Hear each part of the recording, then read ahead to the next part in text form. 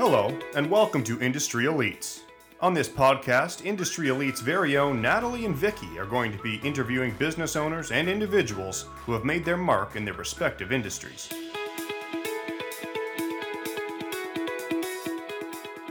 Tara Haddad is the CEO of Modern Meat. She started Modern Meat and has been building the company from the ground up. Modern Meat focuses on creating plant-based meat alternatives that are non-GMO, soy-free, gluten-free, and preservative-free. Tara had an entrepreneurial spirit from a young age and began a tutoring learning center business that she managed even during her college years. She continues to be involved in that field as the director at Aspire Math Academy, which is a certified Singapore math learning center. While in college, she studied biology with a plan to attend medical school, but when she did some volunteer work at a hospital, she decided it was not the path for her. She continued to manage her learning center while she studied accounting and became a CPA. She worked at Ernst & Young doing tax work and risk management work. When she became a mom and needed more flexibility, her entrepreneurial skills kept her busy and focused more on consulting in areas of accounting and financial analysis. All of these things prepared her for her leadership role at Modern Meat.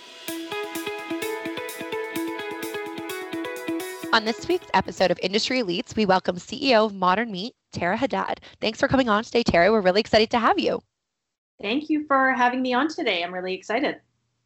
So Tara, one of the first things we just want to talk about with everybody when we're wanting to touch base, and really, I guess, as our icebreaker conversation, it always seems to lead us back to COVID. So, and you're in Vancouver currently right now. So how are things looking for you guys there? How are you guys adjusting to, I guess, our new norm of COVID? Well, COVID was, are you talking about business or personal or? It could be both. Whatever you feel like is like the most affecting, just how maybe you and your family are adjusting, and then we can get into maybe more of the business stuff. Well, our family and I were adjusting quite well. I mean, we don't feel that we live, I feel like, in a little bit of a bubble because I haven't expanded my network very much and just, I'll go into the office a couple days a week, but I work from home and just, the kids have their school and, so it hasn't really been too disruptive in that sense. I think for business-wise, it's a lot. There are a lot more changes and there are a lot more pivots that companies need to actually embrace because of COVID. So, for example, with us, we started in retail space of distribution in May only of 2020. But the reason why we had to pivot quickly was because originally we were wanting to go into food service, which we had a lot of kind of pending contracts to get into food service, but because of COVID, we had to switch. And then you go into retail, meeting many retailers and realizing that some of them now are not taking new SKUs because of COVID. Oh, gotcha. So it's been like a humbling experience, but we also get really amazing feedback with our items. So I think it's, we're growing, but it wasn't as quick as we thought we would originally. You mentioned that you're only going into the office a couple days a week, kind of with COVID now. Do you find that you're having either a better time or kind of a worse time with developing that work-life balance? I actually think it's a bit better currently because you also have so many different options for working. We have our computers that are available to us and kind of just being online with your phone. Like I feel like I'm constantly responding to emails everywhere I'm going to. So I think that for us, for work-life balance, I think it's actually a little bit better because even if I'm leaving the office at 4 and I take my kids to activities, I can sit there, work for another hour and a bit and then, come home, do dinner and all that stuff. So I feel like just having the flexibility gives you the understanding that working anywhere actually works too. Yeah, I think it's good that we're able to, I guess, have technology as a helper in all of this. And I think we'd all be in a lot worse of a spot if we didn't have technology as such a powerful tool, especially today, just in society in general for work life and like social life as well. I think the one thing that we were all laughing about is the fact that you don't have traffic in the morning, which laughing in a good way, traffic in the morning. We could technically be staying in our pajamas if we wanted to. So I think it's hard because there's the positives that you take from it because it's flexibility as well. And then it's also some people were saying like you just want to ensure that you're still somewhat separating things at the same point. So it's interesting just to hear everybody's feedback on how well they're adjusting. But I think that's great that it's fitting so well into what you currently have going on. So as you mentioned, Modern Meat is a fairly new public company. So maybe you could tell us a bit about what's been going on and really maybe the background on what inspired you to start your own business. Well, I've always worked for myself, prior to right after high school until I did my CPA designation at Ernst & Young. I've always had my own business. And, with my kids getting a little bit older, and now I love cooking so much and I love food. So I was just, making food at home every day and thinking, there are so many different options you can have for plant-based alternatives now. You look on the market and you want kind of the high protein plant-based meat products, but then looking at the actual ingredients, I thought, they're not as healthy as they claim to be. And I don't know if I trust all those ingredient profiles because they're, riddled with either high sodium, some have additives, some have preservatives, some have gluten in it.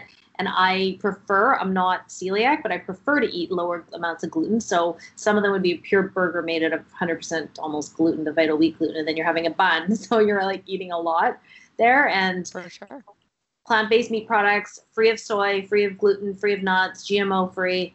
I thought there's a huge gap in the market for these healthy, nutritious, and flavorful plant-based products. So, why not try to do something like that? Because I'm interested in the health, the well-being, and sustainability. So I think that's kind of where it all came. So we kind of had as a little bit of a hobby project in the beginning, working on it for many months, talking to different chefs, trying to see what they think and what we could make that was delicious, but also not so produced in a science lab.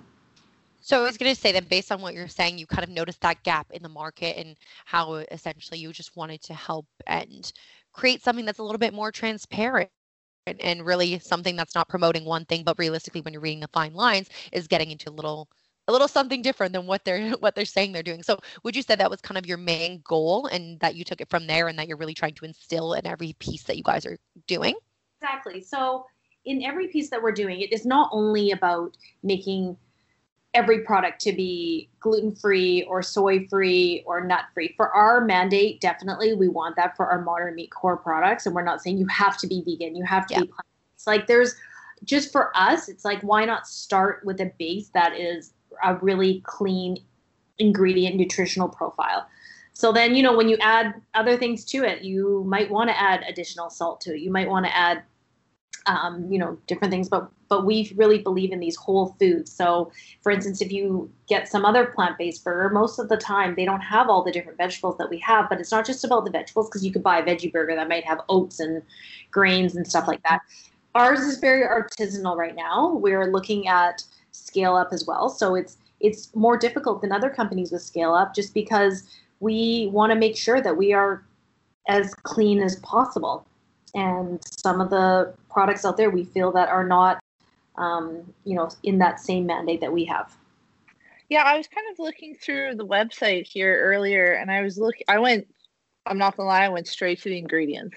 And one thing I really kind of truly respect about your product is that, like you said, like it's not full of these chemicals, because a lot of the times you see kind of an alternative vegan product and it's all full of oils. Like it's just not a good product to consume regardless. But honestly, yours looks really, really good, and I definitely am interested in trying it. Especially kind of these burger sauces you have going here. These look really, really good. And they're good with the burger. So just kind of putting them, it tastes like a really great Big Mac almost. So that's one thing. Ooh. That was the one I was eyeballing, to be honest, the Mac sauce. That one looks really good. Yeah. So for kind of people that, as a plant-based diet has kind of become a newer thing, I guess you could say, it's kind of more out in, not a trend in a negative sense, but it's definitely becoming more popular. In your eyes, what would you consider to be a plant-based diet? A plant-based diet, if you are on that spectrum solely and, you've embraced that type of lifestyle, then definitely you would be having, as much vegetables and grains as possible that you would be able to incorporate into your own meals. But one of the, some of the challenges of plant-based diet is you might not get as much protein as you want. So that's one thing where we're trying to incorporate the gap of you can add the protein into your diet. And I mean, we do over protein anyway. So it's not that we want high protein. We just want to have incorporation of it. And then also being able to utilize the foods that we do create to make a lot of mainstream meals. So if you purchase meatballs, you can make spaghetti meatballs or bolognese sauce with our crumble, tacos with our crumble. And that it's actually very, very similar to the real thing. And we have had comments where, oh, your burger, it kind of doesn't hold up as well as maybe another burger. But then the reason why is because we don't use a lot of the chemicals to do the binding. So if you want to eat something that has all those types of things in it, then you would want to purchase something else. But if you are really focused on eating clean, then you would purchase this and you would know that that you are actually putting into your body and that you're doing it for a greater good. So for us, if you were to have a plant-based diet, we feel that by utilizing some of the modern meat items, you would be able to sustain a pretty mainstream kind of diet like anybody else, but you would just kind of substitute some of the items for it. So I make chili for my kids, especially just starting with the fall, and I use the crumble with it, and it's absolutely amazing because they can't taste the difference at all, but they're still getting a really clean amount of protein in there with the beans, which also has proteins, and a lot of vegetables. So it's kind of like a whole meal that covers all of your nutrition. So for us, I think that's really important. Firstly, I have to say all this discussion of all these great meals is making me extremely hungry, but all of it sounds absolutely delicious. And I think one of the takeaways that I'm hearing is that through the plant-based and through the alternative meat diet, you're looking at clean eating. So is that what you would say would be the recommendation you're giving to people in terms of kind of, I would say maybe even enticing them to get onto a more plant-based diet? Is it that clean eating portion, or what else would there be? Yeah, I think for me and our company, I'm very focused on health. So if I were to want modern meat to be synonymous with the term, I would want it to be health. We also think that consuming plants is better for consumers. It's better for you in the health aspect, but also to be more sustainable, it's healthier for animals as well because you're not, utilizing the animal protein. So then a lot of people also have animal health welfare issues.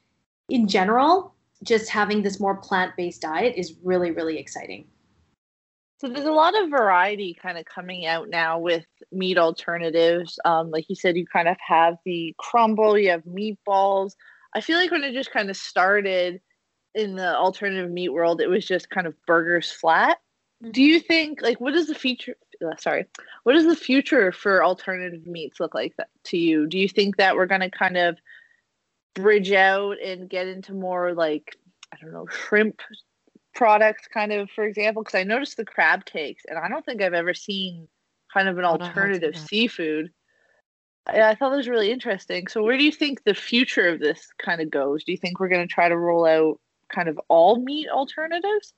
I do think that there will be meat alternatives in many different areas, including seafood as well. We have done quite a bit of R&D on different seafood products. The crab cake was just something that stood out to be like a crowd favorite, so it ended up getting to the market quicker than some of the other products. But the plant-based market is growing very quickly. Estimated, I think it was around $12 billion USD in 2019, and they say by 2025 it's going to be almost at 30 billion. So that's like a double or even more in a small amount of time. So I think that different companies are trying to catch up to the market by, bringing out lots of different items. One of the things I always caution people is that when you have so many different items on the market, it's like you really need to start reading the ingredients, because you can push out a lot of great chicken products, for example, made with soy, because the soy actually does resemble it quite well. It's a light color and it's easy to emulate. But I think that as the market's going faster, it's like, just read your labels and see what you are eating is healthy.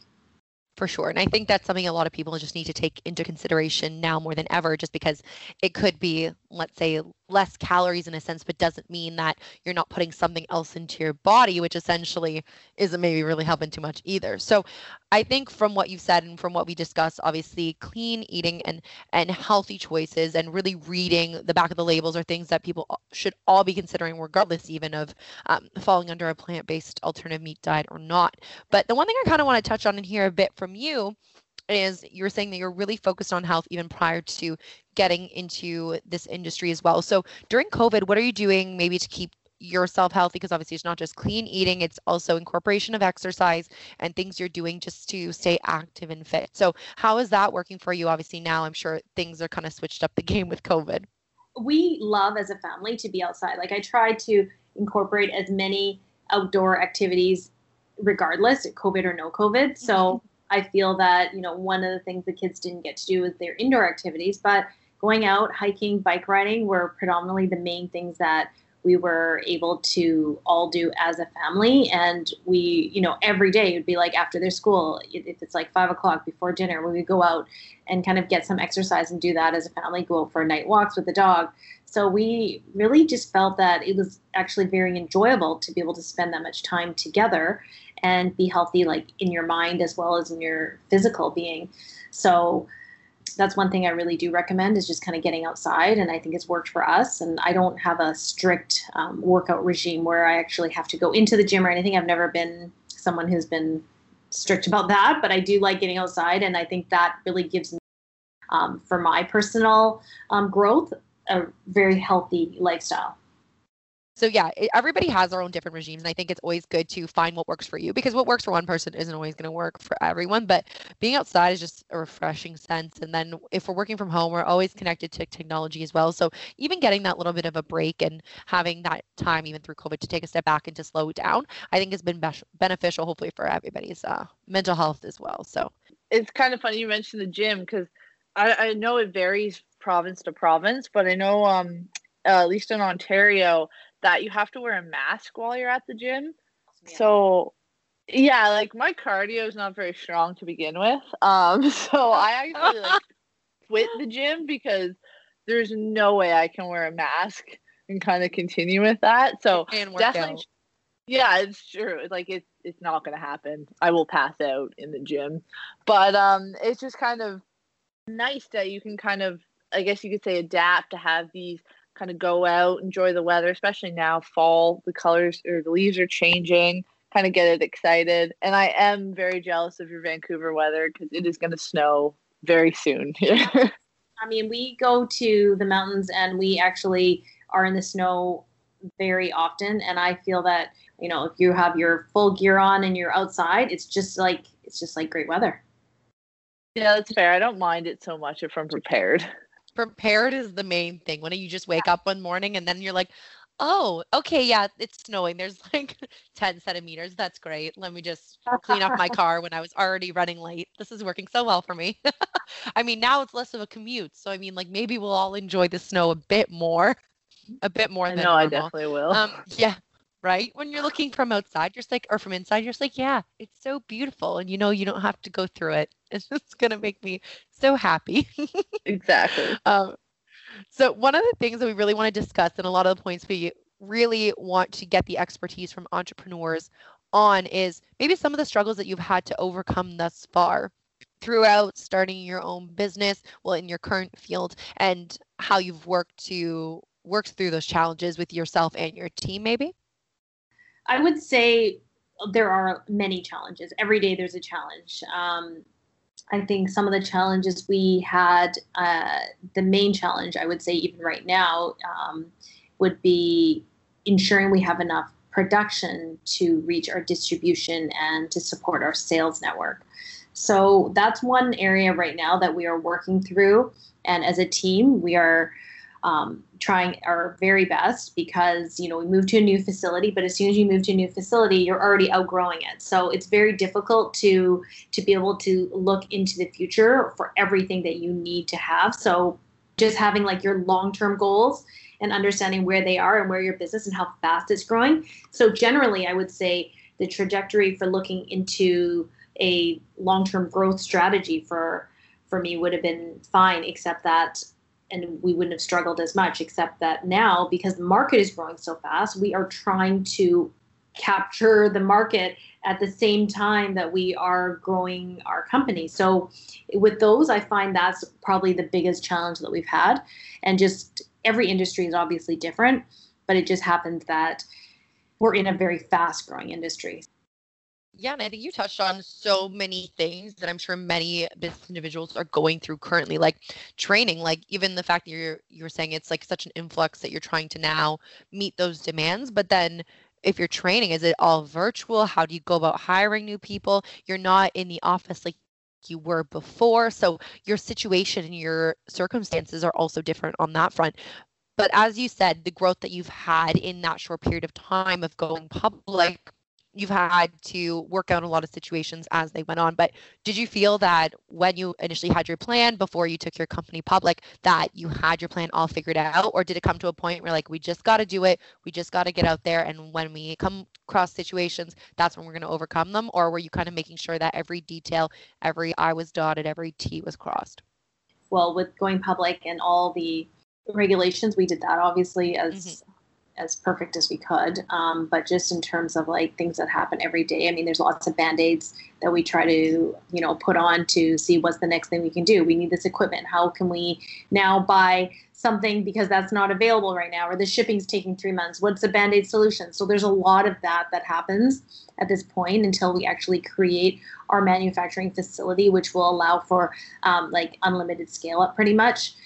Right now, we're just in that phase where we can do a substantial amount of production, but not as significant as we actually should be able to do. So that was one of the main reasons for going public, because we wanted to be able to obtain the financing to grow in the same manner that the market's growing, because otherwise it's not feasible.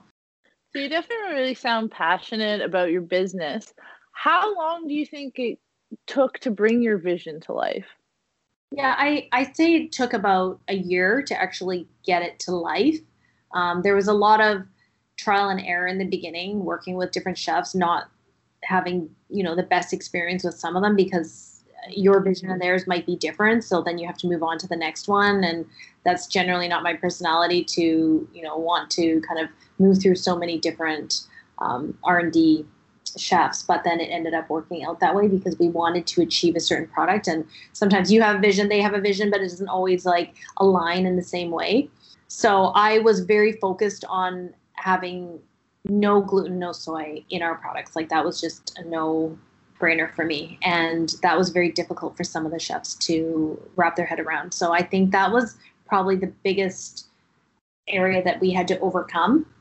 And now we're all on the same page. We're like, you know what, that was actually a great vision, because a lot of the plant-based alternatives, they don't have both of those, or actually all four, soy, gluten, nut, and GMO free in the products. So that's actually been great. And it's almost like an anomaly. So, it's more difficult looking for facilities and things because we have many different allergens that we don't want in our products.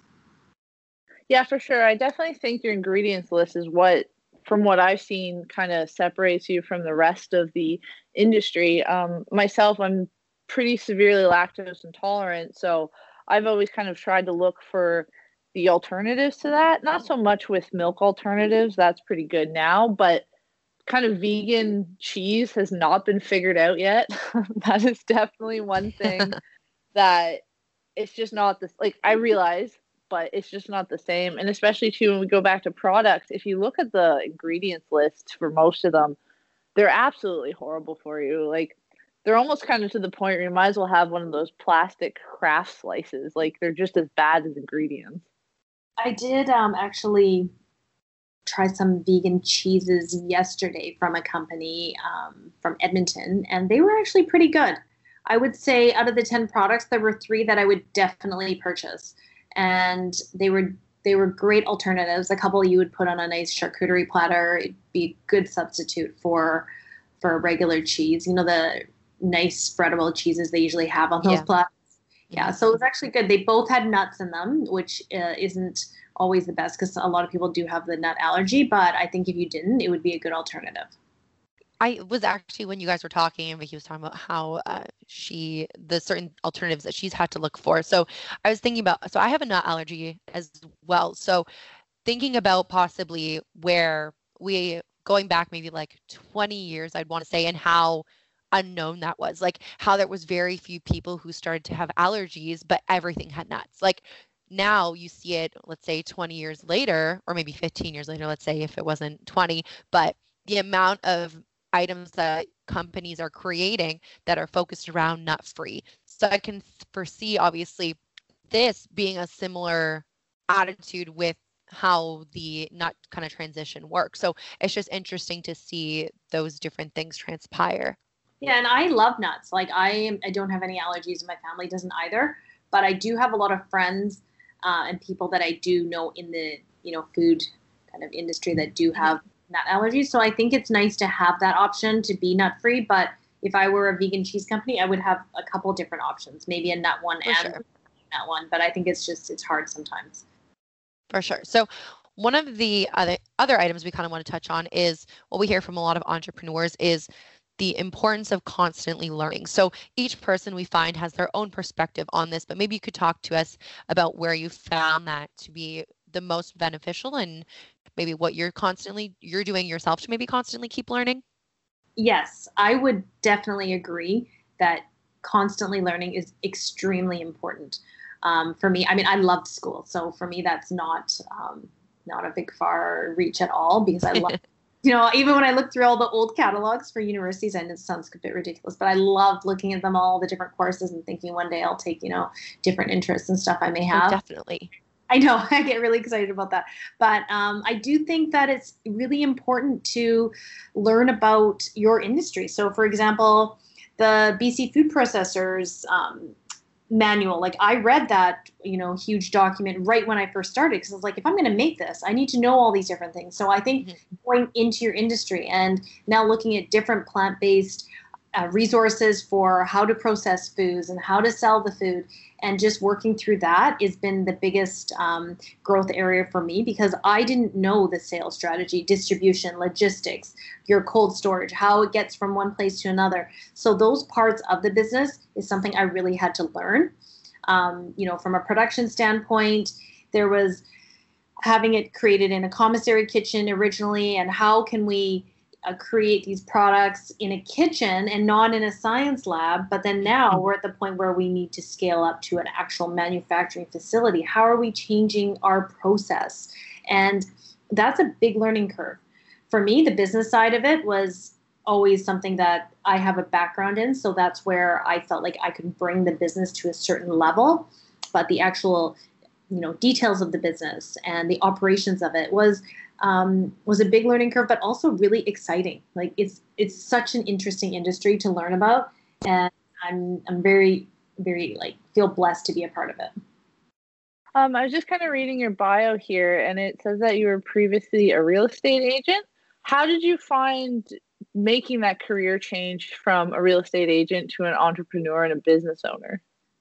I took my real estate license when I was pregnant, or when I had my third child, because I was a bit bored at home. So I just took it while, he'd be lying in bed with me, and I just thought I would just take the course.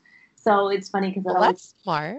Yeah, so I do very small transactions just for friends and stuff like that. But I'm actually a chartered professional accountant. So I've worked at Ernst & Young for my articling, and I've worked in a few departments there, as well as consulted for many different companies, and worked for some other public companies that are in different industries. But overall, you learn a lot of regulations and business knowledge from learning about many different companies in different industries. So I've had, as soon as I graduated from university, I opened my own learning center for education. So I'm always entrepreneurial. So I had two education centers that I actually sold while I was doing my articling, and then I reopened them in 2016. So I still have one learning center now.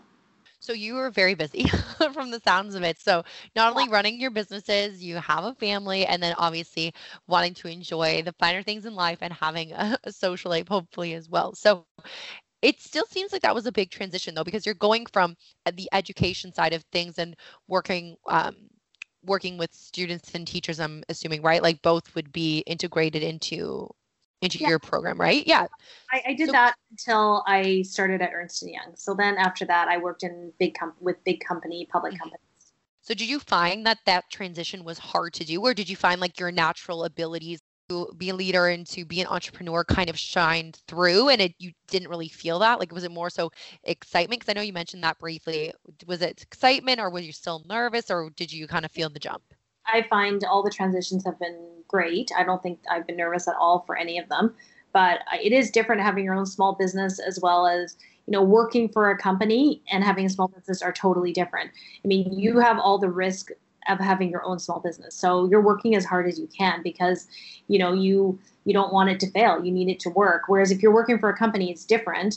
But now as like the head of the founder of this company, I am working even double time because I want to make sure it does work because, I have to make sure that the shareholders, I have to make sure that I'm, supporting all the staff that we have right now and the consumers that we have. So there's a lot more.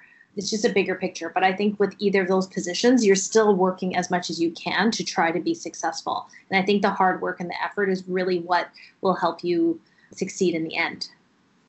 I honestly, listening to this, I'm just like, oh my goodness. I was like, that it's just aspirational to think of how much you're able to accomplish and the success that you're able to have. And I think it shows that you can be such a role model to those who are just starting out and looking to aspire to someone and see, okay, like, are my goals even that attainable? Can I do this? And then when they see someone like yourself, they're like, oh no, I think I can do it. Like I can see that Tara was successful, and I really can follow with her confidence and hopefully succeed on my own. So one of the things off that would be, do you have any advice for those young entrepreneurs just starting out?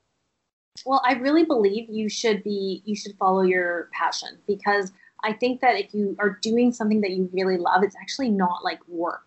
It's not something that you feel you dread to go. You wake up and you're excited to be doing something because you're part of your own dream. So I feel that if it's somebody, you're like, should I do something that I really love doing, or should I actually just, stay at the position where I'm kind of okay and you're kind of content with? I would definitely 100% say go out and try to do something that you're really passionate about. It's very hard work in the beginning, but I think it essentially always pays off. And it doesn't matter what area it's in, because every area niche has like a market. Because if you're the best in any area that you do, you'll be successful. I definitely agree with you there. And I think that was a really positive statement to kind of round out this episode. Is there any final thoughts you'd like to give to our viewers? Our listeners, Vicky? Our listeners. Had a lot of thoughts on the episode. Yeah, I just think it's great. I think people don't give enough credit to small business owners, entrepreneurs, people that do put their life into their own work. And I think it is commendable. And sometimes it doesn't always work out and everyone fails, but I think it really does make you stronger because you learn from all the mistakes that you have. And it sounds kind of a bit cliche actually when I say it, but then it is true. You do learn from mistakes and you don't do them again. You definitely don't make those mistakes twice. So I think it's something that is important for people to experience on their own. There's only so much you can theoretically tell somebody until they actually do their own experience. I feel like in a lot of things we hear that we're just like, yeah, you know what, we can articulate it this way, but once you do it, I feel like that's when you'll really understand. So thank you for coming on our podcast today and sharing your passion for the modern meat. I think a lot of individuals who are listening to this will really be able to take some great takeaways from what you were talking about today. So thanks for coming on. Okay, and thank you both for having me on today.